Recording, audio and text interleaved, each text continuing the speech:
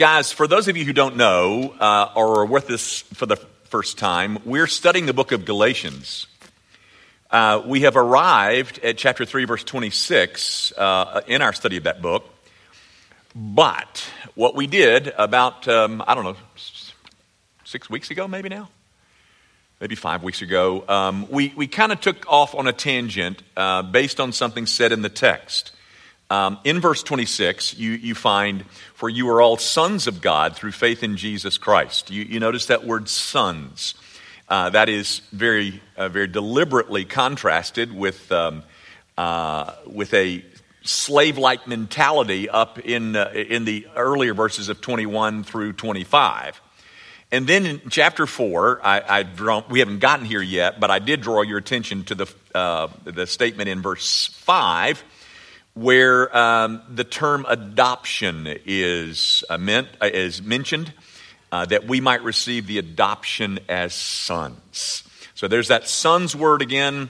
There is the adoption word, and so what I did is just kind of take us off onto a theological tangent. It's not tangential, but it's not in the text. We're not continuing to unfold the text.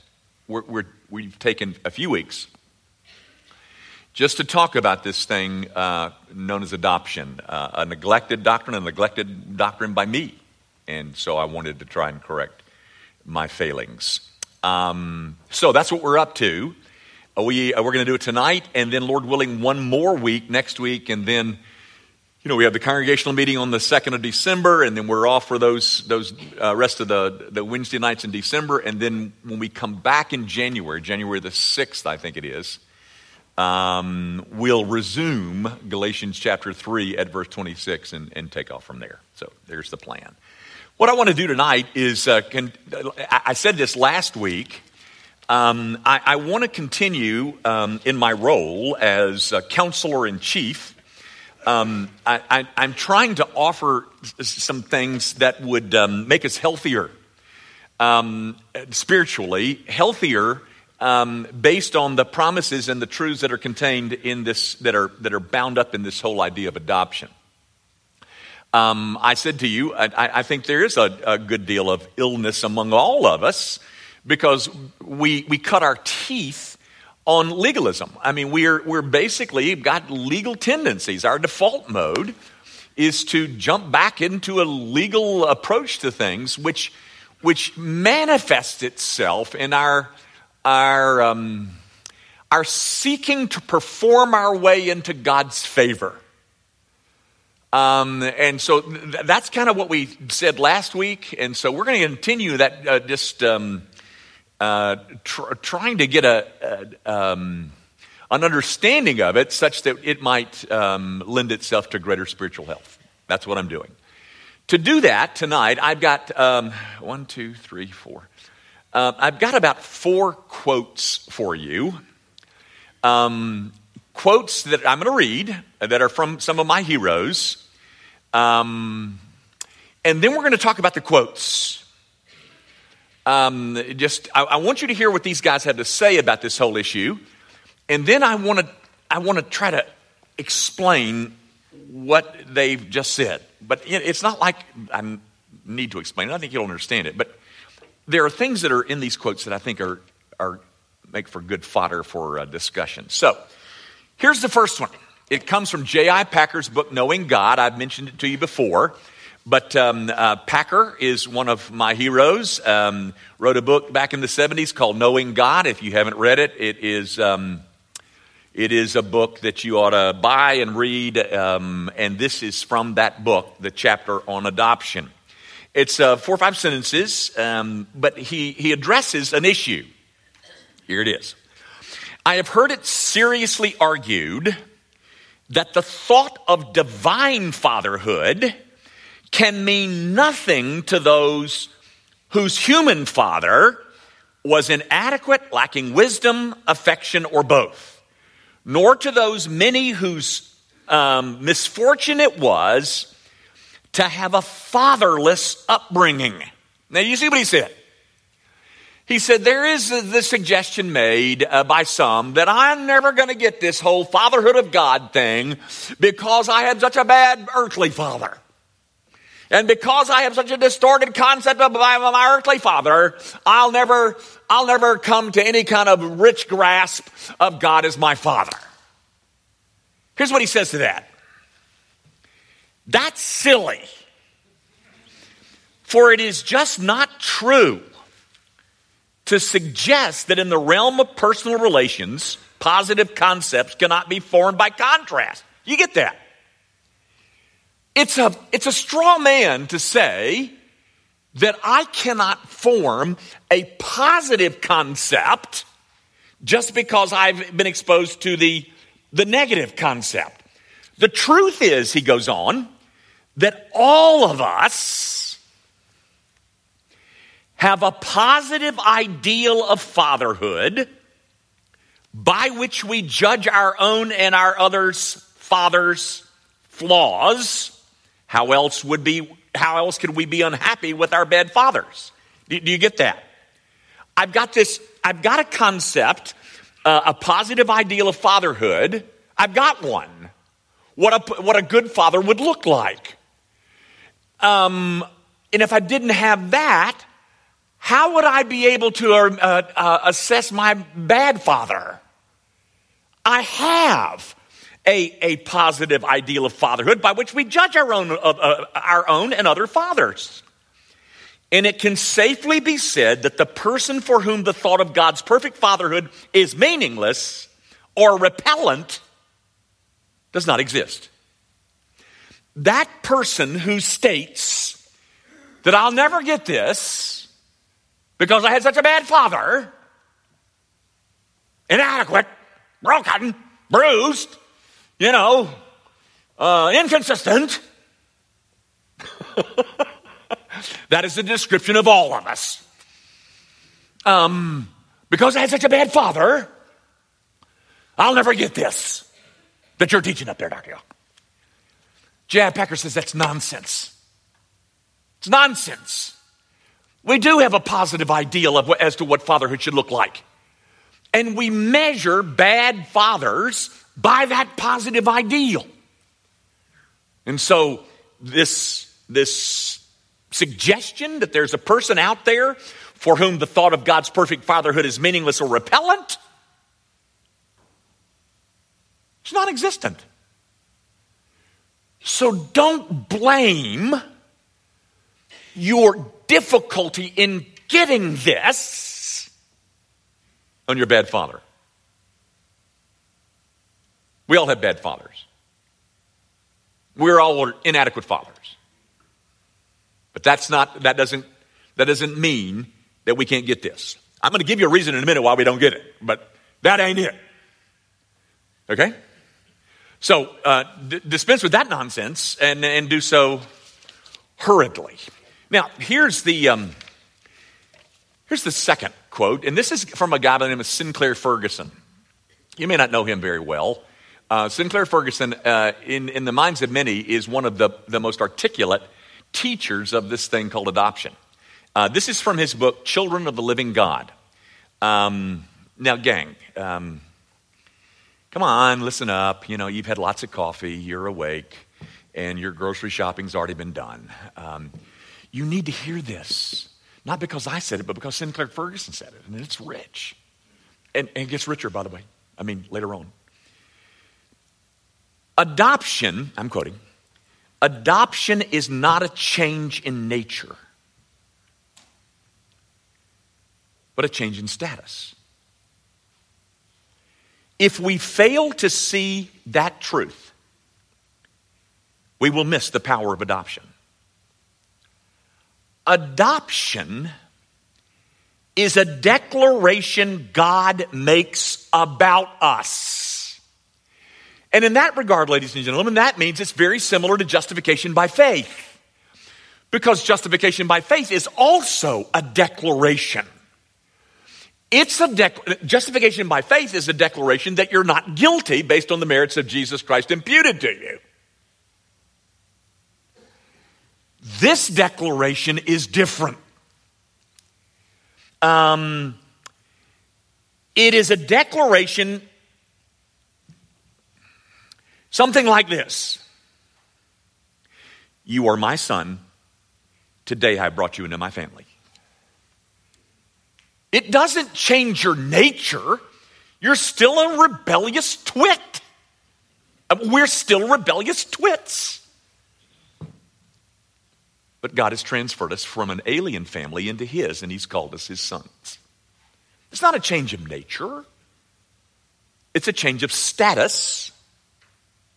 It is irreversible, dependent entirely upon his gracious choice, in which he says, you are my sons. Now, gang, if you get that, if you begin to get that, then practically speaking, what it's supposed to foster is some sense of security.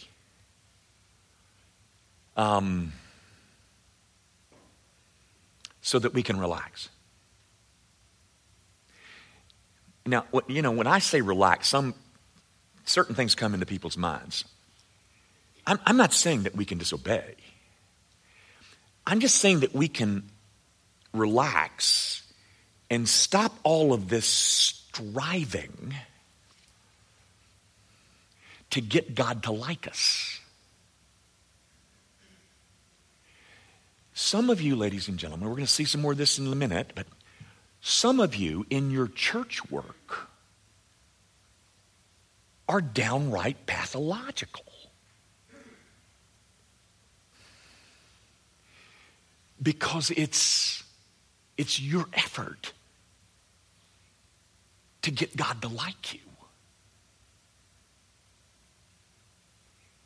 And he has said, irreversibly, completely dependent upon his gracious choice,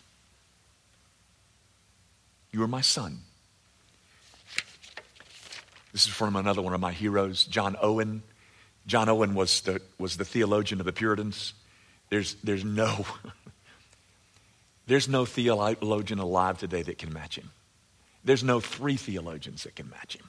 He says, if the love of a father will not make a child delight in him, what will?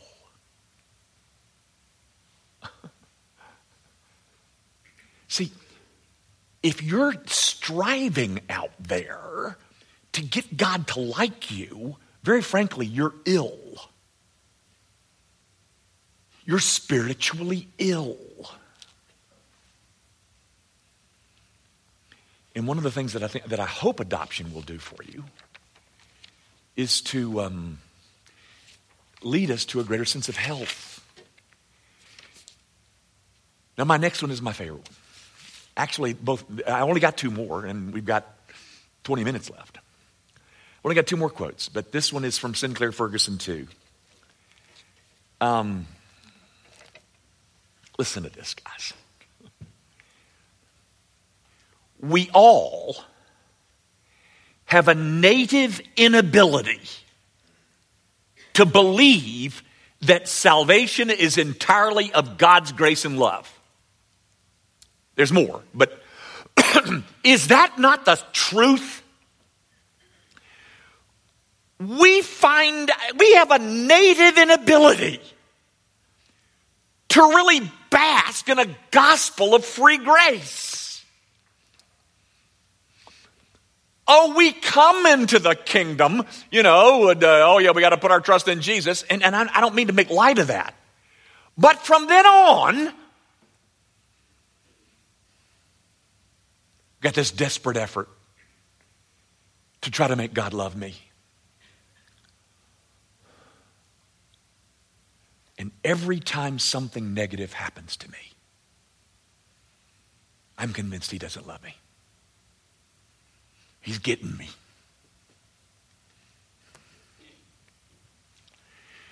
We all have a native inability to believe. By the way, because of that native inability. Martin Luther said, justification by faith should be in every sermon. I get criticized because, well, you already taught us that. Well, yeah, I have. A lot. We still don't get it. Because we have a native inability to believe that salvation is entirely of God's grace and love. Listen, we are slow to realize the implications of that. We are sons. But we are in danger of having the mindset of hired servants. Furthermore, if there is nothing else the devil can do to mar our joy in Christ, he will try to produce in us what our forefathers used to call a bondage frame of spirit. And that is why God has sent us a spirit of adoption. The Holy Spirit, which is mentioned in Romans 8:15. You do not receive a spirit that makes you a slave again to fear, but you receive the spirit of sonship, and by him we cry, Abba, Father. Go back to the quote, guys. The native inability. The devil, if there is nothing else the devil can do to mar our joy in Christ, but he often succeeds in marring our joy in Christ. Gang, do you remember Genesis chapter 3? If you don't know Genesis chapter 3, you don't know the whole story of redemption. I mean, you got Genesis 1 creation, Genesis 2 creation B, in Genesis 3, the whole story of redemption begins. You got 2 chapters of creation, and then we have Adam and Eve in the garden being tempted by the devil. And you remember the devil comes to Eve, and he says with a sneer in his voice,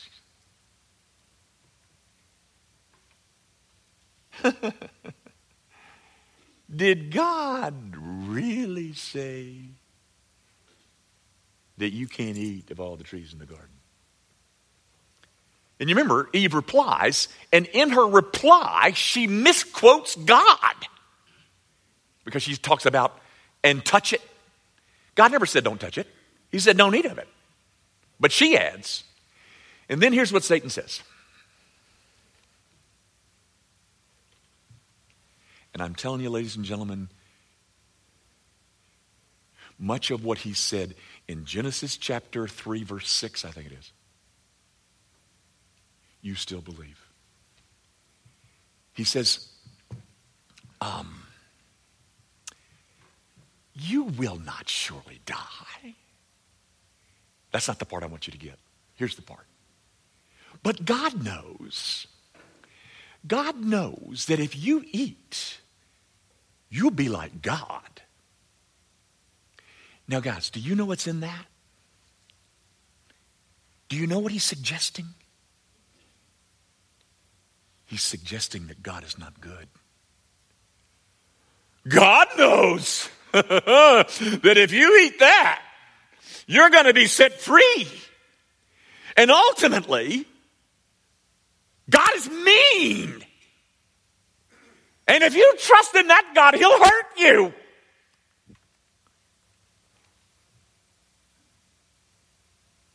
And we believe that. Sinclair Ferguson tells, he has a little story in his book about a dad.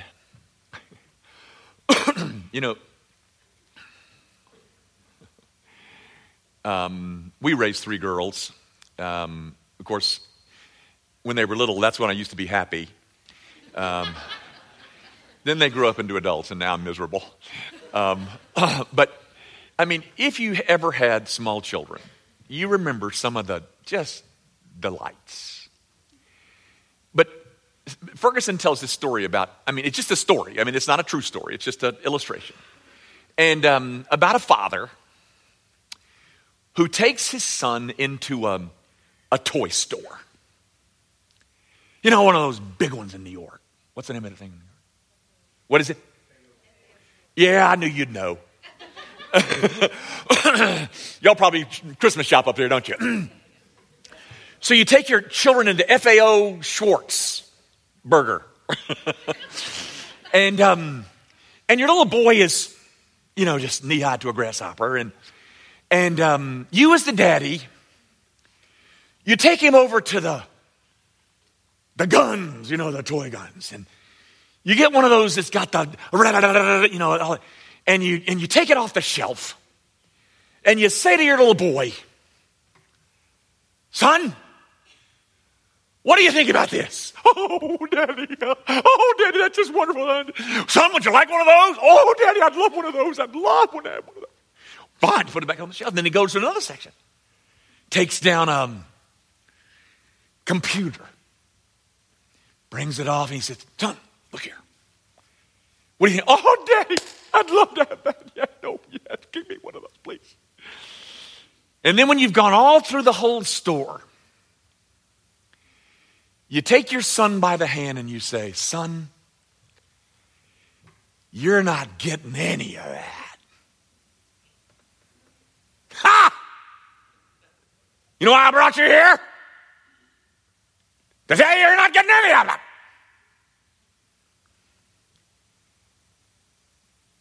That's the way we think of God.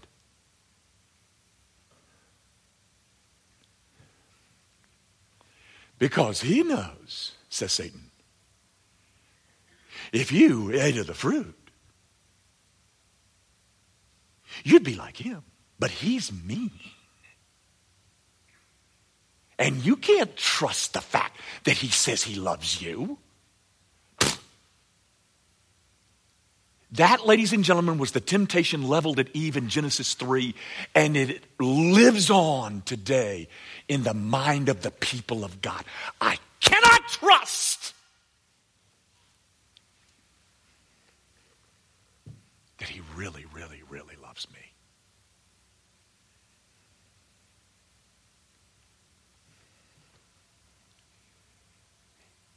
If there is nothing else the devil can do to mar our joy in Christ,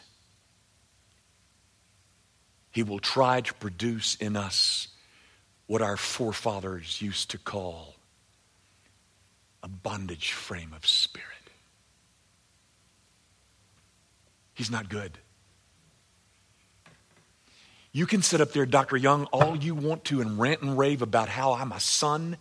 But you know what? I don't believe it. I don't believe it. Oh, I know it states it here, but I don't believe it. That can't be true. He just takes me to toy stores and tells me what I can't have.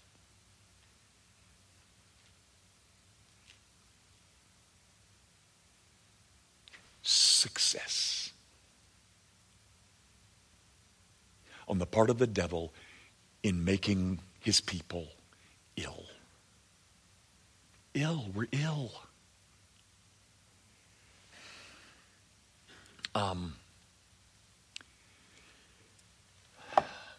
I got one more, and I got 11 minutes left, and but this one is pretty important, guys, because. All right, let me just get going, and we'll. Now it's based on the text, Romans 8:15. You did not receive a spirit that makes you a slave again to fear, but you received the spirit of sonship, and by him, that is the spirit of adoption, the Holy Spirit, we cry, Abba, Father. Now this quote is from Dr. Martin Lloyd-Jones. Now I hate to quote Lloyd-Jones in front of y'all because then you'll know where I get all my stuff. Lloyd-Jones is the prince of expositors. I'm trying to whittle down my library because, I don't have any place to put it. And I guess I got to give a lot of those books away. But the one thing I'll never give away is a Martin Lloyd-Jones commentary. Many a night has Martin Lloyd-Jones allowed me to sleep because of his treatment of the text. Listen. Now, guys, you're sitting out there thinking, well, the reason that I can't get this is because I had such a bad father. And, what's his face? Packer says that's nonsense. But do you want to know the real reason we can't get it? Here we go. Abba was the word, this is Lloyd-Jones, was the word that was used familiarly by children talking to their fathers. A child does not always address his father as father. He uses terms such as papa, dad. That is the kind of meaning represented by this word Abba. It was a word lisped by a little child. Okay? We've heard that before. But you haven't heard this before. But let us notice the word cry. And by him we cry, Abba, Father. It is a very strong word. And clearly the apostle has used it quite deliberately. It means a loud cry. It expresses deep emotion. What then does it imply? Obviously, says Lloyd-Jones, real knowledge of God.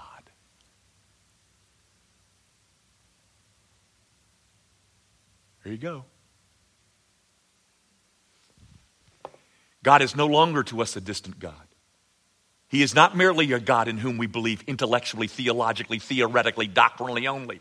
All this is possible to one who's not a child of God at all. Our worship and praying are spontaneous. It is the spontaneity of the child who sees the Father, and not only spontaneity, but confidence. A little child has confidence. He does not analyze it. He knows. He knows that Abba is his Father.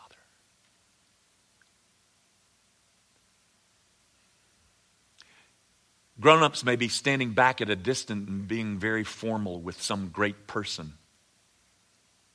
But the little child comes running in, rushes right in, and holds on to his father's legs.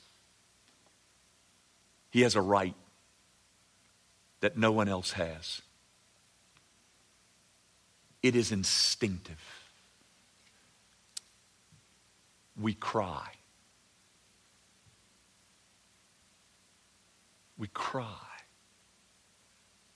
Abba, Father. And Lloyd-Jones is saying what that implies is there is a deep familiarity that we have with this God. Ladies and gentlemen, the missing piece in the formula of our getting adoption is that we do not have that. A deep knowledge of God. For many of you, you depend on a 35 little minute ditty from me every Sunday morning to give you your knowledge of God. Ain't going to work, ladies and gentlemen. It ain't going to work. And so we continue to be. We continue to have the devil continues to mar our joy in Christ. Boy, ain't that the truth. And this cry, forget the Abba thing. That's, there's books that by that title. But Lloyd-Jones, like nobody else can do, fixes our attention on we cry. We cry to him because we know him. And to not know him is to not be able to cry. And to not be able to cry is to not know that you're a son. And to not know you're a son is to leave you in the bondage frame of spirit. And so we've got all of these pathologies. I mentioned anger and fear and insecurity last week. But we'll get to more next week. But the solution, my brother and sister in Christ, is found in an ongoing, increasing under-awareness of who God is and what he's like. And that's to be found in one place.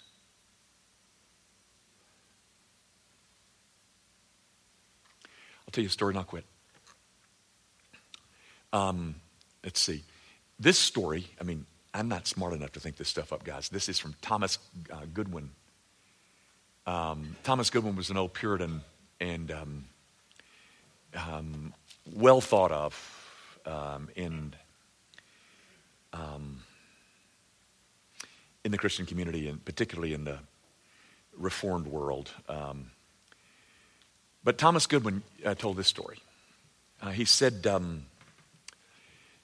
there's a father who's walking down the sidewalk with his son, his little son, and he's holding his hand. They're walking down that sidewalk, and he's holding his son's hand. And then for whatever strange reason, the father stops, picks up his son, and hugs him.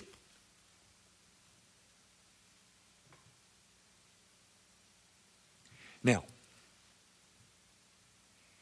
does that hug make him any more of a son than when he was walking hand in hand? Of course not. He's no more of a son. But what does it do?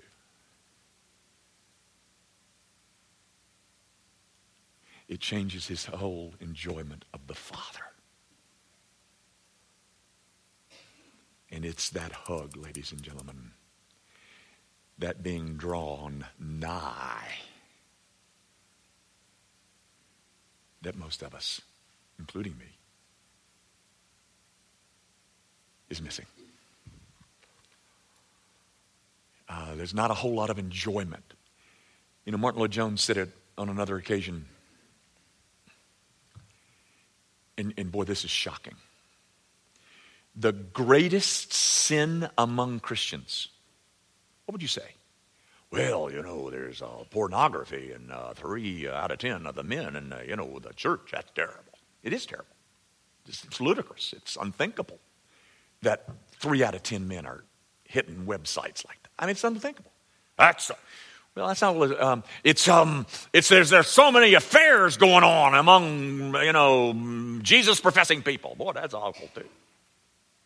That's really terrible. I mean that. But here's what Lloyd-Jones says. He said, the greatest sin among Christians is that we're not happy.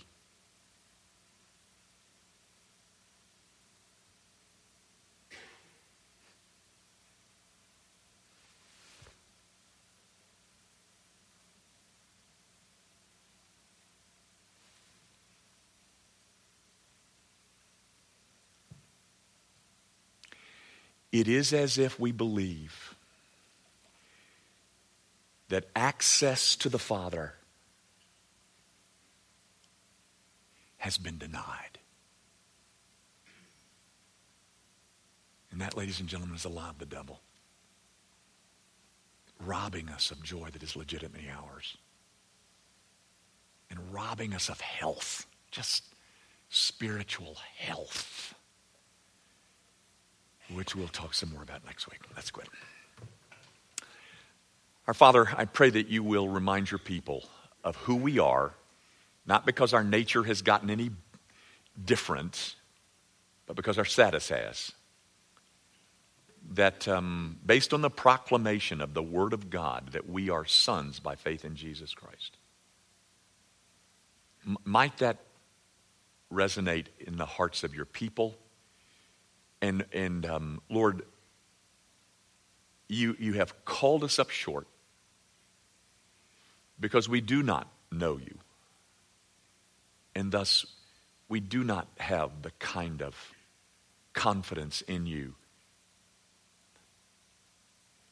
And it is because we have been robbed of it by the enemy of our souls. And part of it's because we have neglected to search for you. Would you give us the appetite, Lord,